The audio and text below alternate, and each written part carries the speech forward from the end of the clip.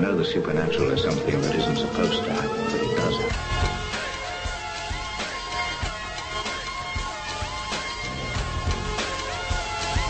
AM 1420 WBSM presents Spooky South Coast with your hosts Tim Weisberg and Matt Costa.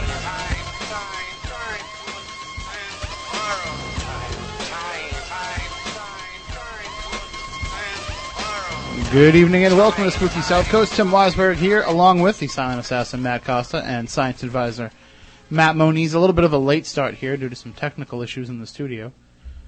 You know, the studio is fine. It's the things that we use here for the myriad of other media that we bring in with us. So it's the podcasting recorder was the issue. But you got it all set, right, Matt? All right, yeah, because nodding works on the radio.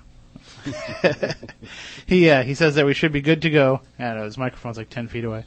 We should be good to go, so this show will be podcast. So those of you who are listening live, you can just go to bed. We'll talk to you next time. No, you don't want to do that. We're also broadcasting on Spooky TV. If you go to SpookySouthCoast.com and click on the Spooky TV icon, you can see us here in the studio, and you'll see that we have a guest with us in the studio tonight. We have Bill Gauthier. He is a do you refer to yourself as a horror writer specifically, or do you just say author? I usually just say writer. Writer? Yeah. Other people will call me horror writer. That's fine because there are a long line of people who've done a lot of good writing in horror. But I tend to prefer horror because writer because it sounds a little bit nicer when you're talking to people. Mm-hmm. You say the word horror, they expect automatically, for you to, want to eat babies or run over old ladies. Don't knock it though. That. I mean, with the right a little marinade, bit of lemon sauce and a nice crisp crust, they're fine. But you keep that stuff at home. It's not exactly allowed out in public. It's always hard to find a good wine to go with them too. Well, watch out. This is the guy that's famous for his meat barbecues in the summertime. So we'll have to get together. Yeah, we can't be sure if he's kidding or not. But no, I mean, let's talk tonight about the idea of horror writing, and because we are obviously fans of the genre, doing what we do, and absolutely living the kind of lifestyle that we do. But it's something that we really haven't gotten into the meat and potatoes of. We're going to bring on another writer with us too. We're going to bring in Chris Balzano, the fourth man here on the Spooky South Coast Spooky Crew. I'll get that, Matt. That's all right. Want to hit the air button? All right, there you go. Sorry. I always wait till he's in the middle of doing something else, Chris, when I ask him to bring somebody on or do something else. The fourth man, but first in your heart, right? Absolutely. He's number 37 on the bestseller list, but he's number 1 in our hearts. Yeah, I wish. Well, Chris, thank you for helping us put together this show last minute because our regular guests, Kristen and Manny from Bridgewater Triangle Research, they couldn't be with us. We are going to reschedule with them. It was an unforeseen emergency that popped up, so we'll have them with us hopefully in the next coming weeks. But for now, I mean, I know that we've been talking about having Bill on for quite some time now. Yeah, when he first emailed us and sent the books out, I read it and I was highly impressed, and I've talked about it in the chat room a little bit and online, and then we had the days just kept like filling up with guests, and we kept pushing it back, and so when we had an opening tonight, he was the first person I thought of, so. Oh, thank you. Well, I think I first got in touch with you a few years ago when I was trying to put together the Horror Writer Roundtable that we had plans of having. Yeah, about 5 years ago. That's how I learned that there was such a thing as Spooky South Coast, because I generally don't pay attention to much of anything, and except for, stuff that's not... how to put nicely, WBSM. Anyway, that sort of stuff, AM radio. And I think I'd heard a little bit of something about it, but I don't tend to follow a lot of paranormal sort of stuff. Mm-hmm. I don't really believe in the paranormal and whatnot, so I had never listened to it. So when you sent me the email and asked, would you and Greg F. Giffune, who actually helped my career, helped discover me about 10 years ago, as crazy as that sounds to me now, I said, oh, well, yeah, cool. All of a sudden I'll start listening. And I know I'm just breaking all kinds of rules and probably it just ruined any chance of being invited back. But truth will set us free, I guess. Well, that was our theory. We figured that if we just pretended like we were going to have you on, we could get you to listen. There you go. I actually sent that email to everybody in the world. Well, thank you. That just, what do you know? I got something to do, Bridgewater or something. I just said, hey, whatever it is that you do, we want to feature you on the show. No, but I mean, we really did want to have that show, and that's at a time when we were not really, we didn't know what the limitations were going to be of doing this show. We just assumed, okay, there's 4 or 5 microphones, we can bring in 10 people and have no problem. And it was just logistically, we could never find a way to do it. So we'd actually talked about bringing it outside the studio and doing it somewhere else, like at a conference table with a bunch of microphones set up, and it just became more of a laborious thing that we never actually got into doing. I was always glad that it never actually came to fruition, only because at the time that you contacted me, I had all of one short story that had really done anything at all, and a column that maybe 3 people read, not even people I know. So it was one of those things where, as exciting as it sounded at the time, I was really terrified about the idea, because I would have felt like a poser. As of now, where I have 3 small press published books that, only 5 people have read, one of them I know, I feel much more accomplished and, ready for this big unveiling. Well, in this area here, and for those who are unfamiliar where South Coast is, it's the South Coast of Massachusetts. The armpit of Massachusetts. That's exactly it. Well, and I love it here, I have to say, but we're Wareham guys, as is Greg. So we literally live in the armpit itself. But is there a really good horror writer community in this area? I have no idea. Nobody's ever contacted me. I know that there's actually an organization now called the New England Horror Writers Association that I stumbled across or saw on Facebook. There's a woman named, I believe, Tracy Carboni, who is one of the people who run it, and it's a free organization that people have joined. I joined because I saw that they had newsletters and would help promote the books, and cool people like the writer Christopher Golden, who is a fabulous writer and actually has been around for a long time, has written Buffy the Vampire Slayer books and Hellboy novels and things like that. I knew that he was a part of it, and a lot of other names I recognized, so I said, oh, well, that will be cool. I've never gone around, I've never met any of them, but I'm also very, very shy and sort of get anxious. I went to a convention of horror writers that's actually held every year in Bristol, Rhode Island. Wanted to go for years and years and years. Paid the fee for just showing up instead of staying overnight. Got there, was there for about 4 hours, had a small panic attack in a bathroom and left. Wow. So it was one of those things where I don't get out quite much, but my wife is listening to this and going, I can't believe you just said that. Well, I mean, part of the deal with it too is like you read some of the stories of some of these writers, and you start to wonder about what they might be like as people when you're reading the horrific stuff that they're writing. I mean, it's great writing and it grips you so much, but it kind of scares you a little bit, and you say, "Gee, I wonder what goes through their minds." But then I'm sure when you do meet them, they're the nicest people in the world. From the few people I met Christopher Golden. I actually did a signing with him up in Boston at this great science fiction horror bookstore called Pandemonium Books. He was the most pleasant person I've ever met. I have heard that the King, Stephen King, is a quite pleasant person. As a matter of fact, my wife has met him when she lived in Boston when I met her and worked at an art gallery. And she met him and his wife on several occasions. They would come in and buy some, I think she had said some weird sort of dog paintings or something that she would never have imagined that Stephen King would want to buy, but she said he was one of the nicest people. From what I could tell from that Nikon thing, though, I did not talk to anybody. Everybody was quite friendly. I just was sitting in the back, taking in the talks and stuff, and I think that had there not been a 3-hour delay between the last talk and the actual social gathering, I probably would have ended up by being in the mix and everything else. So and Greg Gaffune, who I've never actually spoken to but have had an email correspondence with him, is really actually one of the reasons why I have one of the novellas out right now. He's been nothing but nice. So from all intents and purposes, with the exception of a few, I guess, people on the fringes, most of us tend to lead somewhat normal, healthy, friendly lives. They get out the dark side of their personality in their writing. Absolutely. I mean, why go out and trying to get that bus full of nuns off the bridge when you can do it just as easily in a book and nobody gets hurt and they'll give you money for it. So there you go. And Chris, I noticed while you were in the chat room there, I don't want to give away your secret name, but while you were in the chat room, I noticed that you were contesting the idea that there was a writer involved with Buffy the Vampire Slayer. Yeah, I don't want to go there. I still like to think that the entire thing is just someone was going to walk around with a video camera. Buffy's a real person. No such person as Freddie Prinze Jr. Yeah. So let's just leave it at that, brother. Chris and I were having I'm going to tell this story on the air now. Chris and I were having a conversation earlier this evening, and I mentioned Freddie Prinze Jr. and he's like, "Who?" I said, Mr. Buffy, and he's like, "No." I was not allowed to say that.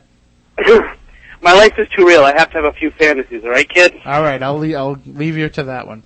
But I mean, Chris, you were up when you did live up here. I mean, you were involved with a lot of local writers and local authors and everything, but more on the nonfiction side.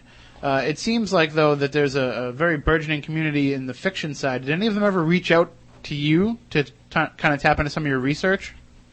Originally, and I'm actually thinking about contacting him because I just heard he's had a novel published. An old friend of mine from college, and we had a really great idea of writing a dual book, which would be a nonfiction book about paranormal cases, and then giving those paranormal cases to the hands of different fiction writers and allowing them to then write a fiction story. And so it's almost like a fact or fiction kind of book. And we were really enthusiastic about it. It kind of ended up falling through, and we weren't able to follow up on it. Some people said, you're blurring the line a little bit. And I'm like, well, maybe that's what the paranormal needs sometimes. It needs to have that blurred because, when we start getting back to the stories that sparked our interest in this thing in the first place, maybe then we can start getting some more, genuine explorations of it. Absolutely. And you mentioned something interesting, Bill. You said that you're not really a believer in the paranormal. Yeah. I don't believe really in the, I shouldn't say really, I don't believe in the paranormal. I'm a card-carrying atheist. I'm everything that people run and cringe from as far as those sorts of beliefs. I tend not to, talk about them, especially in this area. They're not popular beliefs necessarily, but I'm not. However, they're fascinating. It's fascinating that people would necessarily, to me, have that sort of faith in something or need that faith in something. It's great. I wish I had that. It would probably calm down some of those anxieties that I was talking about. But what's interesting with what Chris said, and not to keep bringing up the novella because I don't want to be one of those people like you. You're talking about Shadowed. Shows, but Shadowed, the one in general, that one. Available in ebook anytime now, and also limited signed numbered edition through Delirium. DeliriumBooks.com, something, I don't know, whatever. But and all your relevant sites are linked up to our site too, SpookySouthCoast.com, right on the front page. Cool. That one actually, that story came to me not just out of the blue. I actually, back in 2003, had decided that I wanted to try to really jumpstart my writing career. My short story that I mentioned before, which is called The Growth of Alan Ashley, had just sold to a really cool, prestigious anthology called Borderlands 5, and edited by Elizabeth E. and Thomas F. Montioloni. And Tom Montioloni has been a writer since, I don't know, early 70s or something. And I had grown up reading the Borderlands books, and they had finally opened up. It was, I think, 7-10 years, something like that, between book 4 and book 5. They opened up they opened up for submissions, and I had decided that I was going to send them a story. The Growth of Alan Ashley was accepted. I never thought it would be. It was in the book with Stephen King. I was thrilled. Well, I decided that I wanted to try do something a little bit different and try doing a short story a day, which up until that point was something I had never tried and have never tried since. And so I had emailed a couple of friends asking for, ideas, stories. I have some friends who are artists, and saying, throw me anything that you have. Doesn't matter what it is. I will write a story about it. I want to do 7 stories in 7 days. And the very first story came from a friend who sent me a link to this website.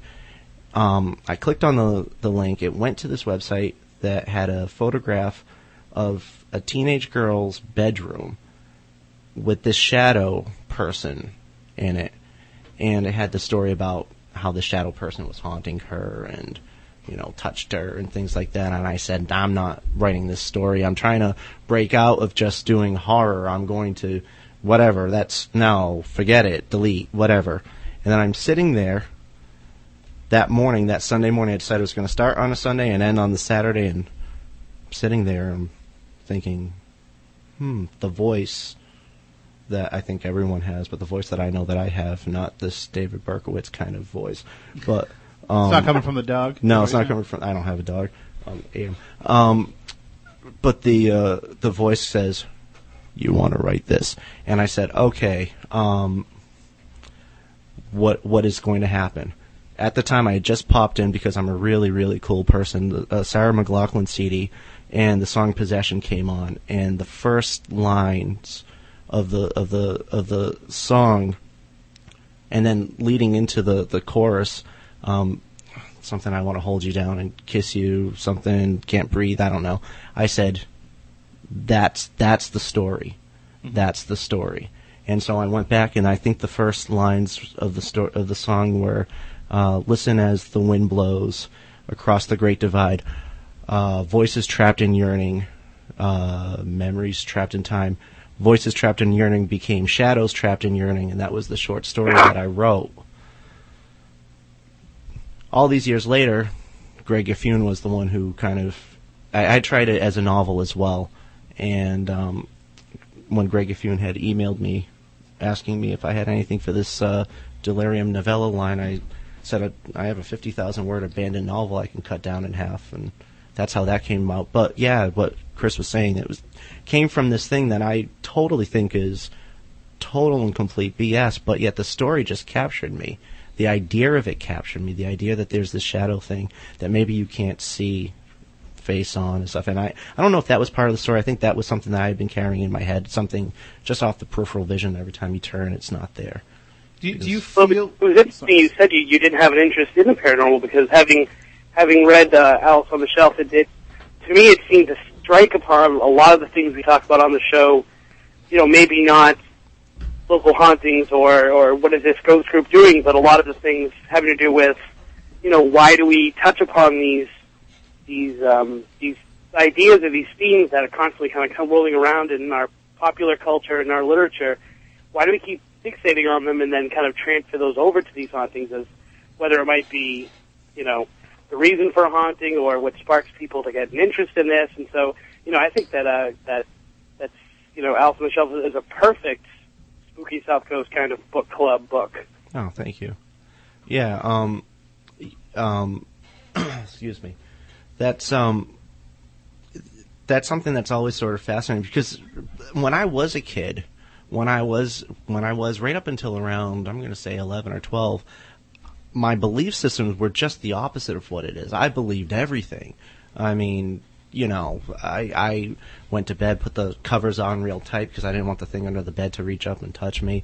I remember I had an Incredible Hulk poster, the Lou Ferrigno Incredible Hulk, and he was posed, and my mom had bought it for me because I was a fan, and I hated the poster because at night when the lights went off, he'd start flexing those muscles and doing the Hulk thing, and I was convinced he was going to jump off, and this is, that's the younger kid stuff, but right up, I remember being, 12, 13, right after my Pepe died when I was 11, I remember thinking, he's probably watching me right now, and that sort of thing, and it freaking me out, especially when you get to 12 or 13 and the changes start happening and you start finding yourself alone in a bathroom and stuff. And it never stops. I can tell you, the first horror story that I read that really got to me, I was probably about 7, first or second grade, I don't remember exactly when it was, but I got out of the Turner Library in Randolph, and it's a collection of ghost stories for kids. Yeah. And one of the stories was about a boy whose father was a sailor and he drowned at sea, and he had this picture of him hanging up in his room, and when he would go to sleep at night, he would see his father drowning in the picture. His hair would be all wet, and that really that really got to me, but that started my love affair of reading these stories, and I never thought that I would have, when I later became a writer, I never thought I'd be able to tell the story in a way that scares people. I mean, how do you know when you're telling something that there is that element to it that it's going to be gripping enough in that manner? I have no bloody idea. Really? I go blind. I think for me, one of the things that helped me was the fact that I was so young when I started writing. I was 13 when I started to write stories, and I've been telling stories my entire life. I was actually afraid of almost everything. I remember we were so excited to get cable when I was 6 years old so that we could finally watch Michael Jackson's Thriller.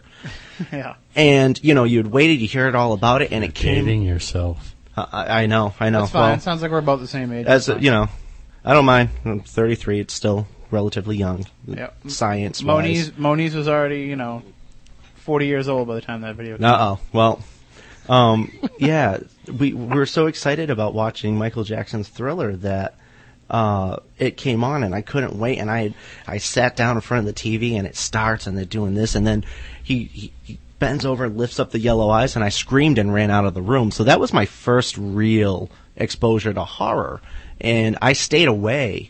And then around 9 years old, 8 or 9 years old, I started suffering from insomnia, and I would get up and sneak out of the bedroom, and we lived in a very small apartment at the time, and my sister was sleeping in the bunk bed up above me or below me, I don't remember, and I would come down, I'd sneak out, shut the door, and I'd turn on HBO, and the parents would be sleeping, and the volume would go down, and I'd get a whole new education through HBO, and one of the things that would be on often would be horror movies, and I would steer clear from them for the longest time, and then one night I saw this movie that I kept seeing commercials on, some movie called The Nightmare on Elm Street Part 2, Freddy's Revenge, and the only thing I remember from the commercials was the Freddy jumping out of the I guess French glass doors and disappearing, and I thought that looked like the coolest thing. And just around that time, my parents had a night free of the kids. We went to Grandma's house, and they went out and did whatever parents do when kids aren't around. And apparently one of the things they did was watch Nightmare on Elm Street. My mother let me watch that. I had told her right around that time, I can watch your thrillers with you now on Dialing for Dollars or whatever it was that they would come on. She said, look, I watched this movie. It's called A Nightmare on Elm Street. There was two of them. Dating myself again, there was only two at that time. And she said, I'll let you watch it. And I'm 9 years old. And she said, I'll let you watch it, but know this. It's scary. The first one's scary, the second one sucks. The first one, that's what she said. The first one's scary, and I'm not going to let you come into the bed if you have nightmares. So I'm going to let you make this grown-up decision on your own. And I think a part of her was saying, if he watches this and never watches another horror movie, and, he's better for it. If he watches it and likes it, well, I've given him this thing. He's old enough to make that decision one way or the other. And I watched it, and I loved it. It was crack to me. It was just... I became obsessed with Freddy Krueger. I also had nightmares beyond belief, and to this day, every year I'll have one Freddy Krueger nightmare a year. And the old Freddy, not the new meatball-headed Freddy from this past year, that my wife graciously went to see with me at the North Dartmouth Mall at 10:30 on a Sunday morning. And I felt that I needed to put that on the air because I want everyone to know how much of a saint she is. That's the perfect time, but... It's amazing how similar it sounds like our childhoods were. The same thing with me. I couldn't sleep. I used to sneak downstairs, turn on the TV, and I would watch, they ran the old black and white Universal movies. Like, I think I saw House of Dracula. Yeah. And with the Count Alucard, I remember watching those movies. And then Dialing for Dollars, seeing The Howling and the original Halloween and all these movies. And it was the same thing. Creature double feature on Channel 56. Absolutely. That's how I saw The Howling. Slept through it the first time, got to see it the second time. My parents told me the same thing. You can watch it, but you reap what you sow. And I've talked about that before. We really are. I mean, our generation, not Moniz's generation before they had TV. They had TV. It was just an experimental medium then. But our generation really seems like the first that were really raised on these very moving from the black and white to the really graphic horror movies, going to the drive-in and seeing things like The Exorcist and even something as bizarre as Close Encounters that a 7-year-old can't process the right way. It seems like we're the first generation whose parents, like, not only let us watch those things, but kind of fed us. And then throw in Creature Double Feature and the Movie Loft, which didn't edit anything, and it's no wonder we're all messed up. Well, I mean, look at. I mean, Raiders of the Lost Ark is a great example. At 6, 7 years old, I'm watching Raiders of the Lost Ark, loving the adventures of Han Solo in a funky hat, and all of a sudden, at the end, people are melting, and it's PG. Yeah. You know, everything is fine. I mean, I think the first time I saw that, I was horrified, but at the same time, you knew this wasn't a scary movie, and so there was that definite, you know. The Goonies was another one that was quite like that had a lot of real adult... I mean, Spielberg and Lucas back in the 80s, and more Spielberg than Lucas. His horror movies came later. Had this fine line of what's appropriate for kids and what's not appropriate for kids.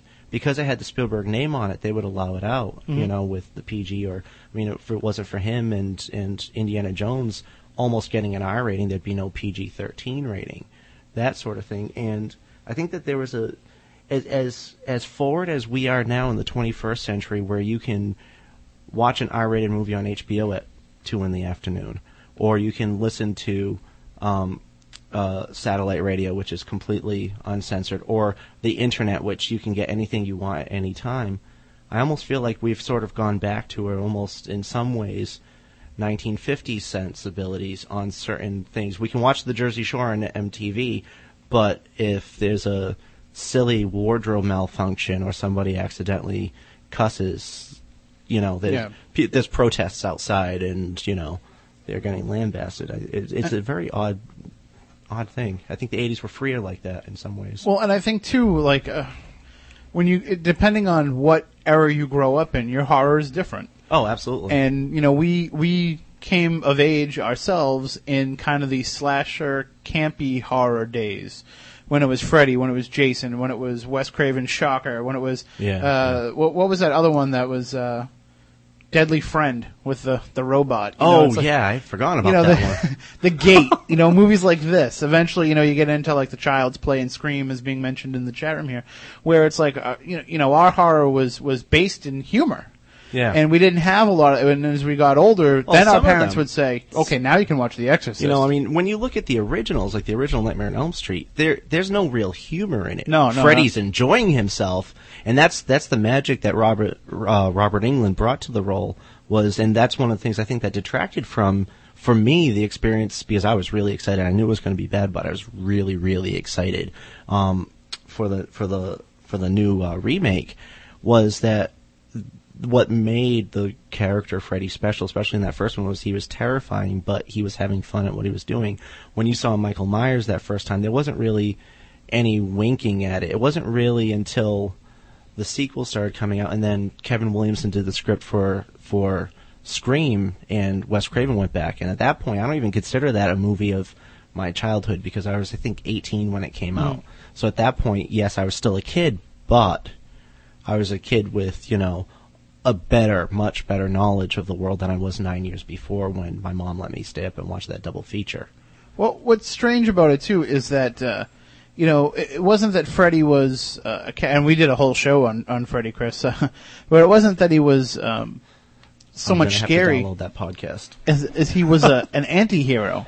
Yes, you know, exactly. And it kind of made him, even though they say later, you know, when he started making the one-liners and all that stuff in the later films, it doesn't matter. Right out of the gate, he was worshipped because he was not what you expected. He was the last remnant of punk rock.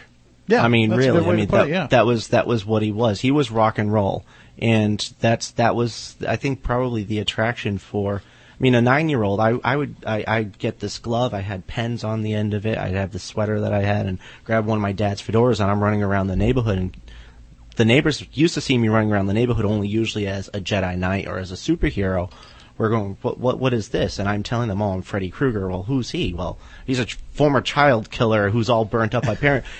Okay, it's time to put the kids away, and Mrs. Gauthier. You don't play with the Gauthier kid anymore. Yeah, Mrs. Well, that was already there. But there are other stories. We'll leave those out for another time, perhaps. But yeah, you know, that sort of thing. It was really a transitive moment in my life, which led me directly to eventually buying a Stephen King novel, that changed everything. So Freddy, you know, it was funny. Star Wars led me, believe it or not, to Freddy because the love of imagination, the love of creating, the love of play, those You actions. fell to the dark side.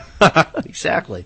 Well, Exactly. and I think Stephen King is the way that a lot of us in our generation didn't not only got into horror but got into reading. Got into reading, absolutely. I remember Stephen King books being some of the first books that I read that weren't assigned school reading. Exactly. And I would see the covers of them in the store and say, "Wow, I really want to read that." And you know, eventually, like one of my grandparents would buy it, or my aunt would buy it, and they'd have it left over and say, "You done with that? Can I borrow that?" And they say, "I don't know if you can read that." I remember checking out Tommyknockers from the Sandwich Public Library when I was in the 6th grade, and the librarian telling me, "Oh, you can't read that. That's way too adult for you." That happened to me, actually.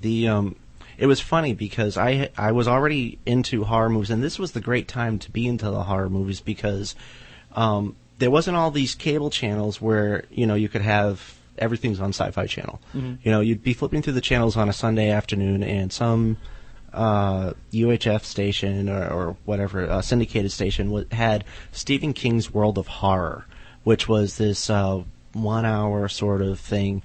Not even hosted by King. He must have just... It had some interview snippets with it. I actually found a VHS copy on eBay about 10 years ago and bought it. And it's cheesy, but what they did was they showed a lot of behind-the-scenes and special effects makeup for these horror movies, and Nightmare on Elm Street 4 was one of them and everything else. And I had known his name through that first. I remember in 6th grade we had a teacher, Mr. Sylvia, at the Charles S. Ashley School. He's no longer at that school. Somewhere, he's in this area somewhere. And he was a big reader, and at the time, I would read maybe the Choose Your Own Adventure stories sometimes. And usually my character died within 3 pages, so I didn't even do if it wasn't a movie, I wasn't interested. And I remember one of the boys in the class got from the bookmobile of all places Pet Sematary, which I had seen as the movie. And I remember him reading the hardcover, and it kind of stuck in my head. And then about a year later, when I was in 7th grade, my sister was down at St. Joseph's Church in New Bedford. We lived in the North End at communion recital, and I said, I'm not going to stay here, whatever. I'm going to go down. I'd had bad experiences. I'm going to go down, and got jumped in the hallway in catechism when I was like 9 years old or something. So that was the last time I went there. Went down. I said, I'm going to go to the library. So I went over to the library at Brookline Park, the Wilkes Library, and I went through and I found the paperback copy of Pet Sematary, and I said, oh, well, you know, that kid, he read it, and that, you know, I like the movie. Let me take it out and try it. And I brought it up.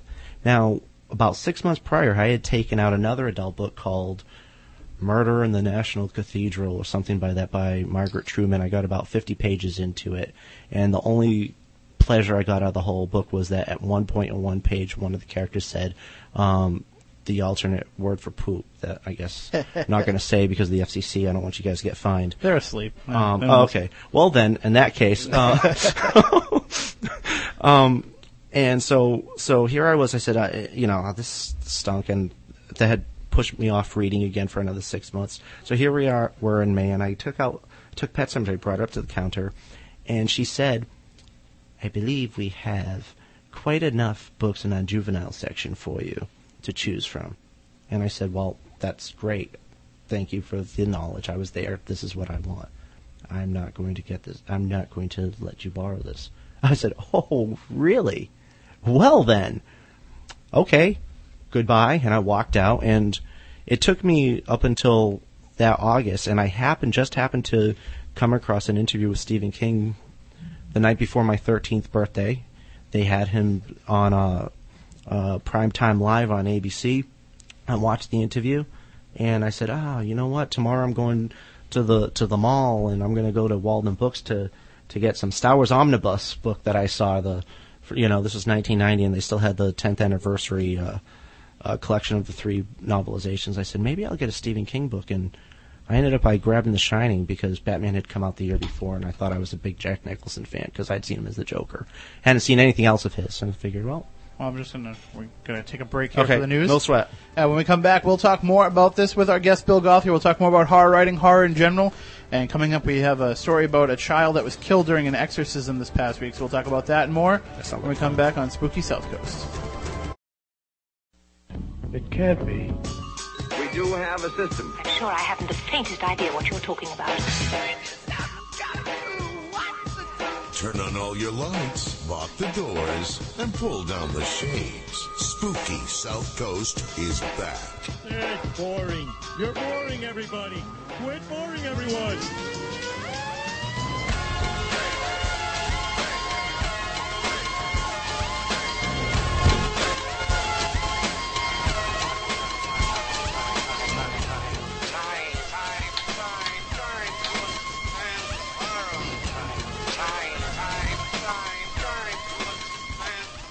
Welcome back, hour number 2 of Spooky South Coast. Tim Weisberg here, along with the silent assassin Matt Costa, science advisor Matt Moniz, content director Chris Balzano is on the phone, and with us in the studio is writer Bill Gauthier. And I apologize for that yawn. That's in no way indicative of present company. It's been a long day. When I got the email asking if I wanted to be on tonight, I was in the middle of, I had just started watching the cinematic masterpiece Kevin Smith's Cop Out with Bruce Willis and Tracy Morgan, because there was nothing else on, and my night pretty much consisted of my wife being on the internet doing some research on a computer, me watching this really bad 80s ripoff kind of movie that was homage. I was finding homage. It's an homage. I was finding quite delightful, I might add. I loved my it. wife I thought it was great. was hating it. She had sighed and grunted about 3 times. You're really watching this? And I'm saying yes. Yes, I am. And I laughed a couple of times and got the email. I was ready for bed. I don't even know if I was going to be able to last the rest of the movie. So, I understand. It took me a little while getting into that movie to realize, oh wait, I get it. It's an homage to all these movies. Because before that, I was like, "What? This is just straight crap." Well, there was a scene on the internet that I forgot. I think it was actually Crack.com. Hit me to where they're interrogating a little boy, and I saw the scene, and that's all I'm going to say. I don't think I can say it on radio, but look it up. I guess Cop Out little boy scene. I guess I don't know, but that was the one that made me go, I'm putting this on Netflix, and I didn't have to. Apparently, it's on HBO now, so I was ready to go into a coma watching that. Introducing parkour to a whole new generation. All right, well, we're talking about a lot of different things, but we're talking about horror writing, and one of the things that we were talking about beforehand was, getting into it through Stephen King, and yes. We were having a discussion about each of us kind of going and trying to check out that Stephen King, and it sounds like you were finally able to get your hands on a couple I got my of hands books. on The Shining, and I was 3 chapters into it. I was reading about Jack Torrance in the Overlook basement, and I had one of the few sort of out-of-body experiences where I actually got up and looked at myself and went, you're riveted by this scene in a basement. You've never read an adult book before. You've tried, but they've all bored you. You're in the basement and you can't put it down. And I said, this is what I want to do. This is what you want to do. And I had a manual typewriter in the closet. I set it up on 2 milk crates that day, and with one finger started clacking away, and everyone thought I was nuts. I'm pretty sure my parents definitely thought I was nuts in high school. I know social life, I was too busy writing, and what are you doing, and that sort of thing. But 13 years later, I was in that anthology with Mr. King. So is it one of those, which is a very cool thing, but it totally is. Was it one of those things where you had these stories in you and you had to let them out, or were there times when you're staring at a blank page saying, I want to create something here and I just don't know where to go with it? I've always had stories in me. Like I said before, the Star Wars action figures in general, were my lifesaver as a child. Although the neighborhood I lived in didn't have a lot of kids. There were maybe 5 kids my age, all told. One was about 4 years older, one a year older, and one a year younger, and I'm thinking the rest were fairly small. And the ones who were a year older and a year younger, they lived down the street from me. Their mother actually told my mother at one point, your son has an overactive imagination, and that's going to be bad for him someday. Well, both her sons ended up by being scientists. For a long time I was working at bookstores, and now I'm a teacher, so maybe she wasn't too far off with that. I'm sure they're doing great things. But on the other hand, the imagination has done well. I wouldn't be too sure. I mean, that's a scientist too. So no. It's a very loose definition of the word these days. I guess. But I would be,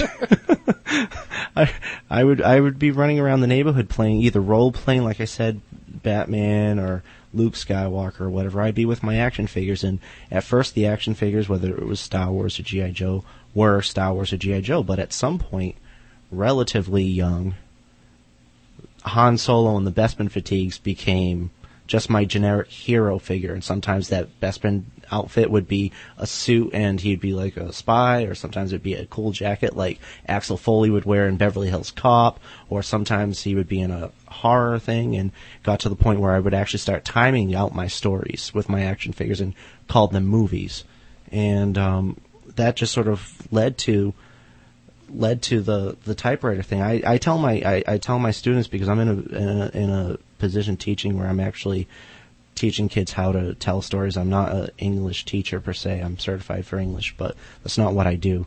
And I'm constantly telling them, when I sit down to write my first draft, and I've said this to my wife and anyone who will listen, so I'll tell your audience, when I sit down for my first draft, it's me playing with my action figures.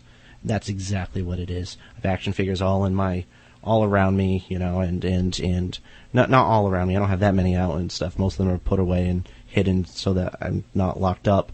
But the good ones, the Freddy Krueger ones, and there's, some Star Wars and some superheroes, they're out, and part of the reason why they're out is just that reminder that that's why you're doing this, Bill. You're not doing it to get famous. First off, you can't, because there's like 3 famous writers, and we all know who they are, and that's, and that's pretty much it. You're not doing it for that. It's cool to see your name on a book. I keep looking down at the book on the desk and thinking, you mean Shadowed?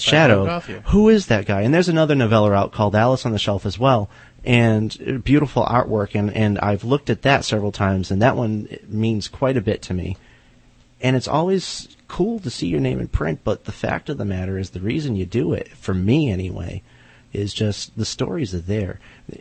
I was divorced about 5 years ago now, and during that time, some of the stories, they were there, but I couldn't get to them. And man, that was a tough period, probably one of the toughest periods of my life, besides the fact that my whole life was being turned upside down and everything. And the stories started to come back, and eventually I met my wife, my current wife, and my one and only wife, Pamela.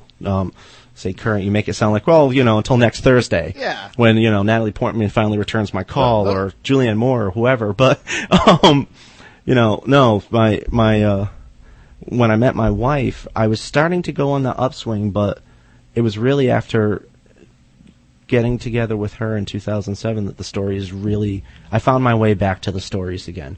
And man, what a relief. And now it's like, they're there. During the break, I was telling you about that one that I was thinking about the someday possibly doing. I've got about 4 other ones in my head. They all seem to want to be the size of The Stand or It, or they won't be. They'll probably be 100 pages. But right now in my mind, I'm working on a manuscript right now. I'm editing a manuscript. The manuscript is about 750, 60 pages. Wow. I know that that's going to go down because it has to. But that was the first significant thing I wrote after I met my wife. I'd say Shadowed is probably the second. So, I was actually working on that when I met her, one of the drafts of that, but it stalled. So, that sort of thing but it's the stories. That's the thing that. Well, you mentioned, sometimes wondering why it is that you do what you do, and needing that reminder of why you do what you do. And I had, I put out my book, Ghost of the South Coast. Not to make this show about me at all, but I'm just saying. It should be. It's our show. No. It's the audience's show. We're just the hosts. So we, I put the book out, and I did it kind of, as I was writing it, I'm like, why am I doing this again? And I was doing it kind of because somebody had to tell the story of the paranormal in this area. Exactly. And I figured I'd be in the best spot to do it. And there's a I'm a writer, and I should do it. And it wasn't until I illegally put it into ebook form and put it on my Nook, which I actually just found out this week, folks. There will be an ebook version coming out officially from the History Press in the next few weeks. So, but anyway, I put it on the Nook, and I'm just to see what it would look like in that form, because I didn't have any. I hadn't bought any books yet. It was the only PDF file I had to do it with. Yeah. So I'm sitting there looking at it, and my son picks it up. He's only 6 years old, and he's just beginning to love reading. Mm-hmm. And he picks it up and he starts reading it. Yeah. And he's reading the chapter on Wareham, and he's actually getting into it and retaining it. I was like, all right, that's why. I need to get a copy of this book. It's not that. It's not. No. I'm saying I'm interested. It's not that good of a feeling. To Email me the link. When you wrote something to somebody, when you wrote something and you realize that a 6-year-old is reading it and comprehending it, you're like, no, well, maybe it's not the masterpiece I thought it was. But it's still good though to see, to make that connection. And I mean, he's read 2 giant Pokemon Pokédex books cover to cover, and I was impressed by that ability. But it wasn't until I saw him reading my words that I realized that. So I think that if you can do that, if you can, make somebody's light turn on, and I'm sure with the stories that you write, you have that ability to make people's light turn on, except in regards to your books, they're turning on the light because they're getting scared. Well, whatever way works.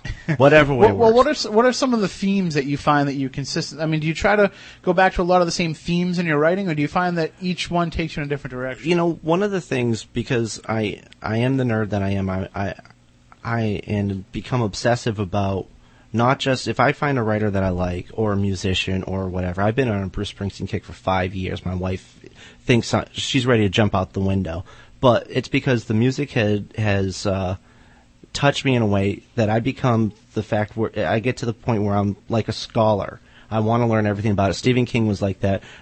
During the break we were talking briefly, I mentioned Harlan Ellison. I find that when I'm looking at their books and their work, you can find these fluctuations. I've tried not to do that with mine too much because I don't want to be too self-aware of when I sit down. But I'm egotistical enough to have done that on a few occasions. And I guess maybe if you're self-aware, it's a good thing sometimes. As long as when you're at that computer, typewriter, pad with pen, you're not aware of it. I have noticed that there was a while where my collection, I have a collection of short stories that came out in 2007 called Catalysts, and I didn't realize it at the time because the collection is a bunch of stories that were written over just about, I'd say, an 8-year period from 1999 when Greg Giffune published my first short story in his old magazine, Burning Sky, right up till post Borderlands. There's a great story in it called Drawn In, which is about a homeless man who hasn't seen his daughter in 20 years, and he had been kicked out of the marriage because he was an alcoholic and all the stuff, and he'd become drunk, and he starts having these dreams, these weird dreams of being on this mountaintop on this mattress, and he can't figure out why. When in one of the dreams, this giant bird takes him, brings him down to this adult, to this little girl. He realizes this is his daughter. He sees his daughter, and during their conversation, becomes an adult. And she essentially says, I found this magic pencil kind of thing, and I drew this picture.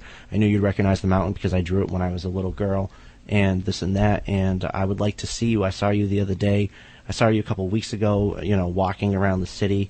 And I want to get back together. And he wakes up, and the bushes start to move a little bit where he's under the bridge, and then the story ends. And I realized at that point that story was my coming to terms with leaving the marriage that I had been in at the time. Going back from there, I realized that most of the stories in that collection were about people being alone or having to be alone or making the choice to be alone or feeling like an outsider at some point. And I started to look at the other things that I had written, all the thousands and thousands, something like 10 books that I had written that I had never published. I only tried to publish 5 of them because I wrote my first book at 16.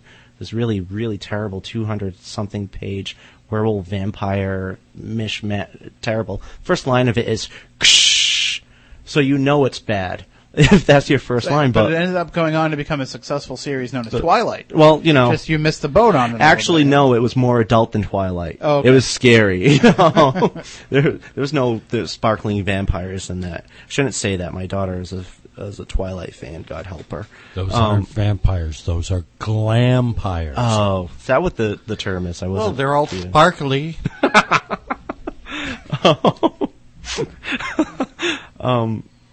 Yeah, I lost it. I lost my train of thought. No, that's fine. Well, I was babbling. I was doing what I do. It sounds though like as much as you're talking about the reflection of your own life and the themes in your books, the themes. It seems like when you're talking about these characters, do you feel like you have a responsibility to tell their stories, or do you use them more just as tools to tell your story?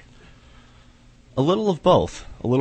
I tend to have a concept before I start writing, but I start with the concept. I think, wouldn't this be cool? However, I won't do anything until I have at least one or two characters, like main characters, that I feel like I know something about. Sometimes it's nothing more than I'm not one of those people. I don't do all kinds of notes pre-writing kind of stuff. I've heard of some writers who do that sort of thing. I don't plot. I don't do anything like that. I know essentially the concept, and I know the main character, and I usually don't start unless I have a first line, preferably a first paragraph, and then I go from there. Sometimes it's the right first paragraph. Sometimes I find out it's the wrong first paragraph, but it's the thing that gets me going. And then I learn about the characters, as the reader would often, which is why it's so important for me. I just read something that a writer posted on her website, advice to writers in this new age of the digital book and stuff. And one of her pieces of advice was, don't rewrite, because if you rewrite, you're more concerned with style, and nobody cares about style. They want the true essence of you. Well, if I published the true essence of me, it would go right into the trash can. It's not that interesting. Sometimes for me, I have to overwrite before I actually get to what the real meaning of the story is. And then I can always take that stuff and either use it later in the book, or as long as I know that it's there.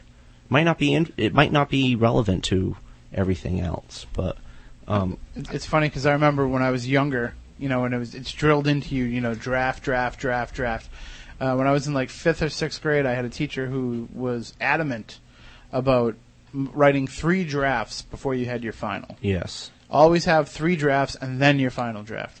And I said, I can't do that. I don't write that way. Everything that I want to say comes out in the first draft. And if I don't like what happens as I'm writing it, that's what my eraser is for. Yeah. And, I ended up getting into a big argument with the teacher about it. And finally she said, listen, what do you want to be when you grow up? I want to be a writer.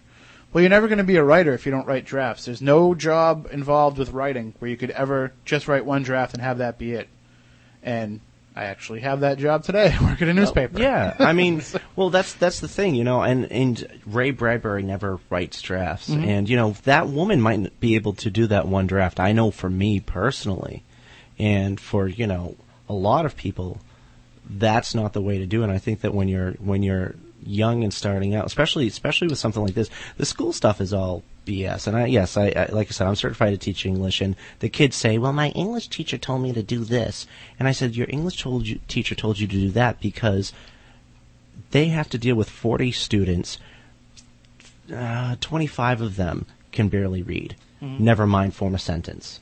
They're telling you to do the 5 sentences and 5 paragraphs, or 5 sentences and 3 paragraphs, I forget what it is, because they know that if they let you do it, you might turn in a good essay. But they know if they let that one do it, the one sitting behind you, they're going to get 1 sentence, and it's not even going to be well written. So that's why they do that. I know, Bradbury and Ellison, and they can write off 1 draft, but they also came from a time where the pulps were still, you got paid that penny a word. Well, you still paid a penny a word in some places now, but I'd love to get that rate. I mean, I guess getting paid.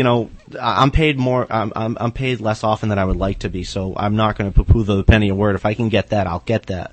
The trouble for me is when they say, "Oh, well, we'll only give you a contributor's copy." I'm at the point now in my career where, by the way, my career is just about non-existent. I'm at the point in my career now where I'm not even going to accept just that. Give me $1. If I can go out and do something with that dollar, I don't know what you can do with $1 now, but do something with that dollar, then I'm happy. Just give me work. Think G-string. Is hey there, now. but there must be, with this rise in the interest in the paranormal, with the new way of telling horror through films with movies like Paranormal Activity, which, like it or love it, it's a different approach. Yeah. With all these new ways of doing things, and with the kind of spirituality that America seems to have these days, there must be a way to work horror into the culture in a different way than we've seen it in the past. I mean, I think now we're starting to see a lot more of the psychological bend to things, because when the world is bad, there's enough to be afraid of. You don't really need slasher flicks like we had before. Do you see any new trends coming up in horror writing or in horror films or in any way in that genre? I can't say that I personally do, only because I'm probably not as well read right now as I would like to be in those things.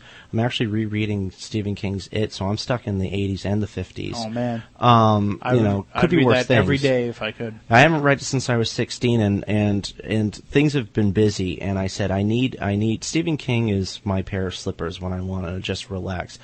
It's slippers with teeth, but they're slippers. And I said I came home from work. I just started a class that I have to take to keep my day job, and I came home that night at 9:00, having come from Bridgewater, and I said I need something that's gonna relax me, and that's when I grabbed it off the shelf. I said I haven't read this since I was 16. Let me do that. As far as the new things, I don't know. It's funny because there have been the few reviews that have come out of Shadowed and of Alice on the Shelf, and even my collection of short stories a couple of years back, they kept saying, innovative and going new places and this and that. And Tom Montioloni, who did the introduction to Catalyst, said, something to the effect of, I love the quote because it sounded so cool, and I thought, I want to read this guy, and I realized it's me, and it can't be right. Something about, he writes with an attitude that's, he writes with an attitude that borders on cocky or something. And I went, that's awesome. How the heck do I do that? Because to me, I'm sitting there playing with my stupid action figures. Mm-hmm. Even the horror movies that are coming out lately, I don't know where they're heading. I don't know what can be new now, because there is so much new stuff happening in the world in terms of like technology. I suppose that a lot of horror and stuff can go techno-wise. I'm surprised that it hasn't. We call it sci-fi. Well, that's the thing. It would. But I mean, if you look at a movie like I mentioned earlier, Deadly Friend, and if you look at some of those other movies, they had scanners. The Lawnmower Man. I was just going to say. I mean, even just Christine, which is just a car coming to life, or trucks, or Maximum Overdrive, depending on what version you're going by.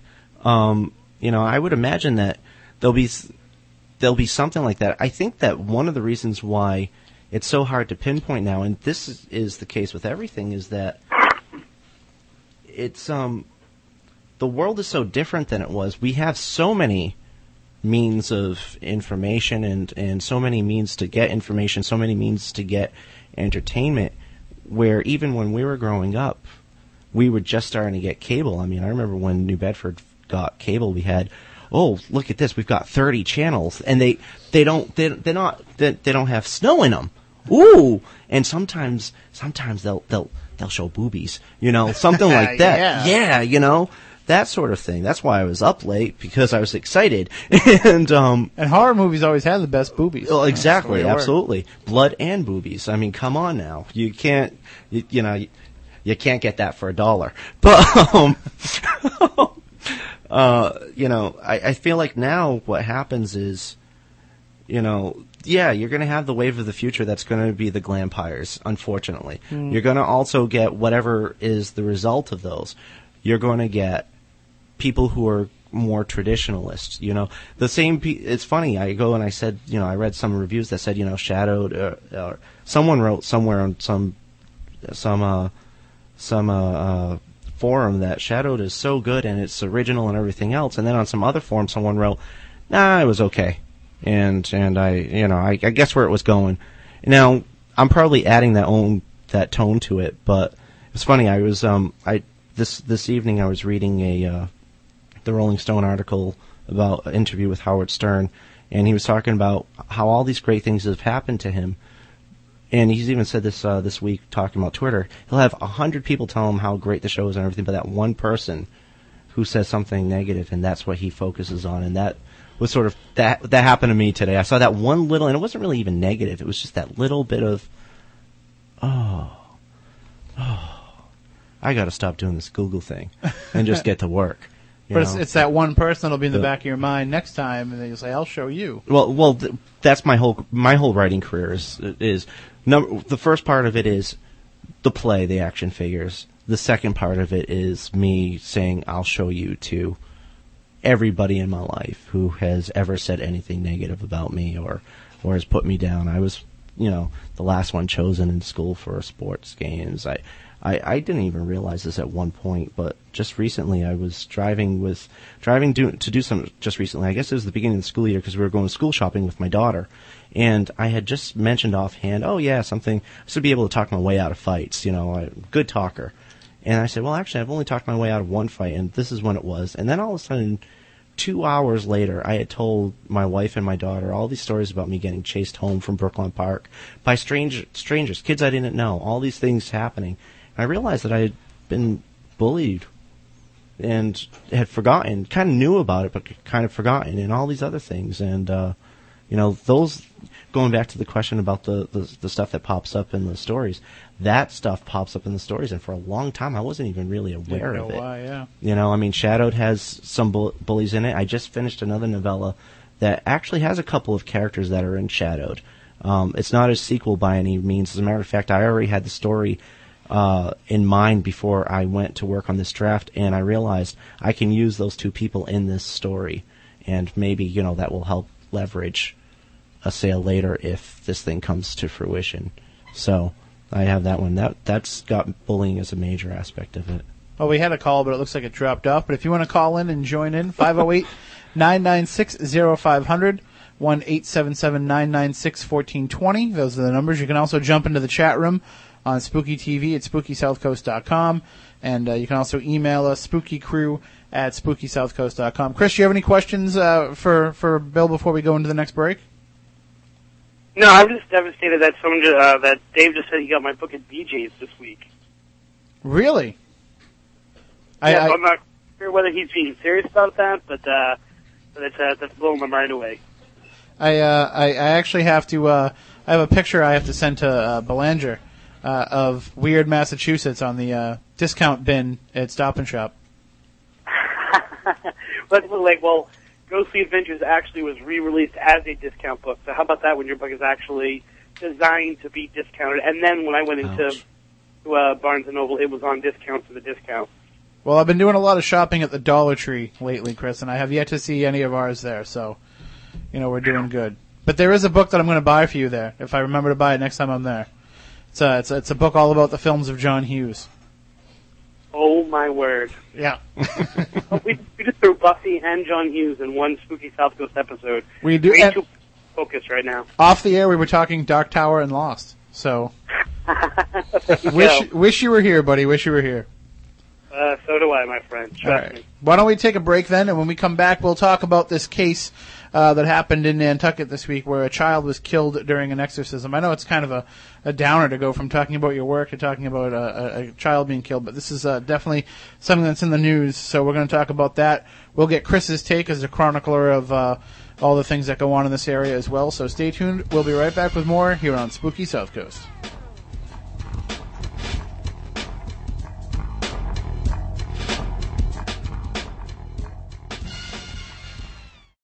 You're a coward. You got nothing to be afraid of. Step aside, I'll show you. Turn on all your lights, lock the doors, and pull down the shades. Spooky South Coast is back. Oh, my! Oh, woe is me!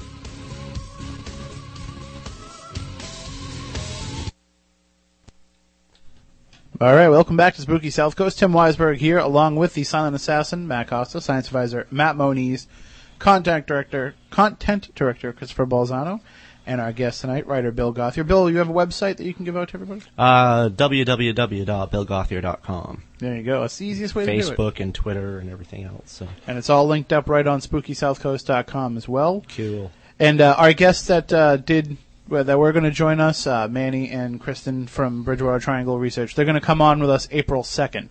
So that'll be the new date for that show. And we've got all kinds of great stuff coming up in the coming weeks, so you don't want to miss that. Next week, we're going to be talking with the folks from the South Coast Toy and Comic Show, which is coming up next Sunday at the Seaport Inn and Marina here in Fairhaven. Again, it's only $6 to get in. You're going to get a chance to meet Larry Thomas, the Soup Nazi from Seinfeld, Gremlina, former gorgeous lady of wrestling, and a paranormal investigator, actually. So we're going to talk to her. We're going to talk to her about some of that stuff. And somebody from Baywatch, I can't remember her name. I'm sorry. I'm not allowed to remember Baywatch. My wife doesn't like it. And the part that I'm the most excited for, aside from all the great comic book writers and artists that they're going to have there. The Cars? As well as our friends Penny Dreadful and Guru, they'll be there too. Yes, absolutely. They're going to have the General Lee. They're going to have the original Batmobile. Holy mackerel. And they're going to have the original Bat Cycle. And you're going to get your chance to sit in these vehicles, have your picture taken. So you hear that, Pamela? We're going. There you go. Next Saturday, you can go to southcoasttoyandcomicshow.com or go to Facebook and look up South Coast Toy and Comic Show to get all the information. And yes, Dave, the female wrestler, Gremlina, yes, is going to be there. So you got to come down. We got to get you down this area somehow. And if the General Lee and Gremlina doesn't do it, I don't know what will. So that's coming up next Sunday, and we'll have them on Saturday night as part of that show, as well as others as well. So I can't remember who the guest is, Chris. I apologize. Can you fill us in? Oh wait, all right, Chris. Writer guy. What? My computer's kind of on the fringe right now. I'm trying to pull it up. It's the gentleman who wrote the UFO Hunter Guide. Okay. Sorry, it's been a long day, and I'm not fully prepared. And neither am I, especially with my computer. So I apologize. I apologize for your computer too. Oh, no problem. All right. Well, if I got paid for this gig, we wouldn't have this. So. As soon as we get paid, Chris will be sure to pay you. What? They're not paying anyone? No. We do all of us out of the love of our hearts. That's why pennies for the word would be great for us. All right. Well, on a serious note, though, let's get into the discussion here about this case. I'm going to read the story here from the Cape Cod Times. The woman accused of killing her 3-year-old daughter earlier this week believed God had instructed her to stick a rose in the young girl's throat to ward off the devil, according to documents filed in Nantucket District Court. Dora Alicia Tejada Pleites, 26, was held without bail pending a mental competency hearing following her arraignment Tuesday on a murder charge. She was taken off the island Tuesday for the evaluation and is scheduled to appear in Nantucket District Court on Monday for a pretrial hearing. The police were called to the family's home at about 12:40 p.m. Monday. Officers found her daughter, Nicole Garcia, lying on the table inside the home and attempted to resuscitate her until the paramedics arrived. She was taken to the hospital where she was pronounced dead at 1:18 p.m. During an interview shortly after Garcia's death, Pleites, who was originally from El Salvador, began singing and praying, telling investigators through a Spanish interpreter that the Holy Spirit could speak through her. Pleites told the police that she had been seated on a couch in the living room of the Pine Tree Road home earlier in the day with her daughter and son. She described a mundane scene, trying to get nail clippers away from her son and covering her daughter with a blanket after she complained of being cold. She asked her sister-in-law, who was in the kitchen, to bring candy for her son. She then went to sleep at one point and fell to the floor with her daughter. The next thing she remembered was waking up with people in the home asking her whether anyone had hurt her daughter, according to what she told the police. She said she had been away on a religious retreat for the past several days and could not say whether her daughter had recently hurt herself. Pleites' story appears to have unraveled as the police interviewed other family members. Her sister-in-law told investigators that she repeatedly called her into the living room to join her in prayer. She said she became uncomfortable in the situation, so she went outside and called her husband. She waited outside for about 20 minutes until her husband arrived. On his way to the home, she asked him to pray on the phone with her. During the telephone conversation, Pleites told her brother that their dead sister, Maria Elena, was in the room with her. Tejada said while on the phone, Pleites told him that from now on they would be calling Nicole Maria Elena. This is getting really bizarre. Pleites had previously told her brother that God had given her the ability to see people that had died. When Tejada arrived at her home, his sister was holding Nicole and would not let him take her away. She said she thought Nicole's face looked like Maria Elena's, the police wrote. When Tejada reached out and touched the girl's leg, he realized she was dead. When Playtez returned to the police station later in the night, she was left alone in an interview room where she placed her arms out in a cross-like manner and stood there for several moments. She agreed to speak with investigators at first, but then changed her mind. Before she left, an investigator observed a mark on her hand with a piece of skin hanging off, and she was taken to the hospital for attention. During her treatment, she stuck a rose. She said she stuck a rose on her daughter's throat because God told her to. She put the rose on her daughter's throat because demons were inside the girl, according to the translation. Pink roses and rose petals were found on the floor of the home's living room, according to the police. They believe her son might have also been in danger. She thought about fighting the demons out of both her children, and at that point had one child in each arm. So, I mean, just the story just keeps getting more and more bizarre as it goes along. And what's strange about this, Chris, and I know that you chronicle a lot of these type stories, especially, the Bridgewater Triangle stories that we hear so often, but what's strange about this is it's bringing in these beliefs of somebody who is obviously very religious, and there might have been something else that was wrong with the child that she is misinterpreting as some sort of possession. Yeah, and that's the way it goes. When I first started doing the News for Ghost Village, I remember the first time one of these stories came up, and I posted it immediately. I thought it was, oh my word, this is big news. This is gonna, change things. People are gonna, and what I began to find out is there's 2 or 3 of these types of stories a week. And almost all of them involve people who are highly religious, and who turn to those religious beliefs to cure what may or may not be, an exorcism, but which seems, from everyone who's involved, who's looking at it rationally, some kind of mental health disorder, whether it be on the part of the person who does the exorcism or the person who is being exorcised. And it's a real, you think that we've evolved past this to a point where, these kinds of services are available to people, and yet it's that religious belief that keeps getting distorted into thinking that this is a logical way to go. And turning to your faith for problems is completely okay, and it should be encouraged, but when you get to the point where you're ignoring what's in front of you, that's an issue. And these are not, these are not people whose ideas fall into the realm of, well, we don't believe in modern medicine. It's, they're taking antibiotics and doing the exorcism. So it's this really weird, and almost all the cases, this one being kind of somewhat of an exception, there's a hopelessness there. There's we can't do anything more until here's what we've turned to. And in a lot of cases, there could have been more done. But in some cases, it's the first thing they turn to. Well, right. I mean, this seems like a clear-cut case of someone who has mental health issues. What I'm worried about is somebody else pulling a copycat type thing, because things like this cause other people to have the same idea, even though they may be mentally ill as well. It gives them another impetus to copy. I read in the paper that sticking a rose in someone's throat will cure them of possession. I mean, the form may change, Matt, but the copycat effect is out there. Like I said, I get 2 or 3 stories, unique stories, which means I get 15 or 16, stories that are follow-ups or from a different angle or from a different paper. I mean, 2 or 3 cases a week where this happens across this country and beyond. So, I mean, it already is a very stuck thing in our consciousness that these exorcisms can help. What's interesting is in the last few years in Nantucket, they also had a rash of teen suicides as well.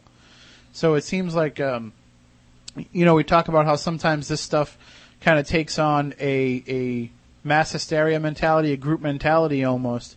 So you got to kind of be concerned about it in that light as well. Yeah, and it's and of course, what we don't hear of are the thousands of cases, small or large, of people who go through exorcisms that are successful. When I say exorcisms that are successful, I'm talking about people who have a strong religious belief, who are in a religious culture that believes that exorcism can be a weekly or daily thing, and who receive, the mental health help that they need because there's a smaller case.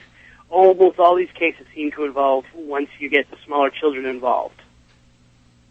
Is there in these types of cases, is there usually the situation where it is kind of somebody acting on their own like this, where they have these strange ideas about an exorcism, and there's no church involved, no guidance involved anywhere, and it's kind of just their own interpretation of what to do? Is that, it seems like most of these ones that go wrong, that's what happens. Nope. I would know. From what I've seen, there are as many cases, if not more cases, where there is an authority figure who's conducting the exorcism. Really? And of course, from that perspective, and these people are often quoted as saying, well, the battle was lost. It's not that we were doing the wrong thing. We just lost the battle. Or, and this is the unfortunate thing, oftentimes it gets twisted into the person's faith was not strong enough to bring the child through. And now, unfortunately, this woman is going to have to go through, through a trial, and I'm sure this is going to be a very sensationalized trial, and she's only going to feel like, she's going to feel more and more like she did the right thing. Now, are they going to be blaming all of the stuff in the Paranormal Society that's been out in the public for helping to feed her? I think not. Maybe not necessarily in this case. And I don't know if you agree with this, Chris. We only got about 2 minutes left, but it seems like this is a case where the religious aspect of it is so great. I don't think it's going to be lumped in with the paranormal community. But what usually happens is much more in the paranormal community. It's linked to a rise of exorcism-themed movies. And I'm sure someone else, whether it's Mr. Coleman or someone else, can do a comparison of when these movies are released and whether the rate goes up or down. But more often than not, these cases are often connected to a current movie that is out about exorcism and putting the blame more on that than on, say, Paranormal Investigators or Ghost Hunters or something like that. Well, you know how the media tends to lump things together. Right.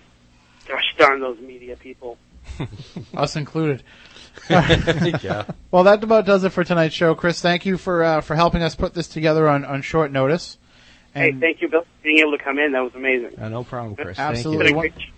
I was going to say, once again, BillGothia.com is the website. You can get Shadowed. You can get Alice on the Shelf. What's some of the other titles that you have in mind? Any cool titles that are kind of sticking out in your mind? Right now I've become a huge fan of Joe Hill, Stephen King's Spawn, and it proves that some of these things can go right through the genetic pool. He's amazing, and right now, go back to some of the classics. Harlan Ellison is always good. I got a title for your next book. Moniz, the Brain That Wouldn't Die. All right, so that'll do it for this week's show. So until next week, for Chris Balzano, from Matt Costa, from Matt Moniz, I'm Tim Weisberg. We want you all to stay spooktacular.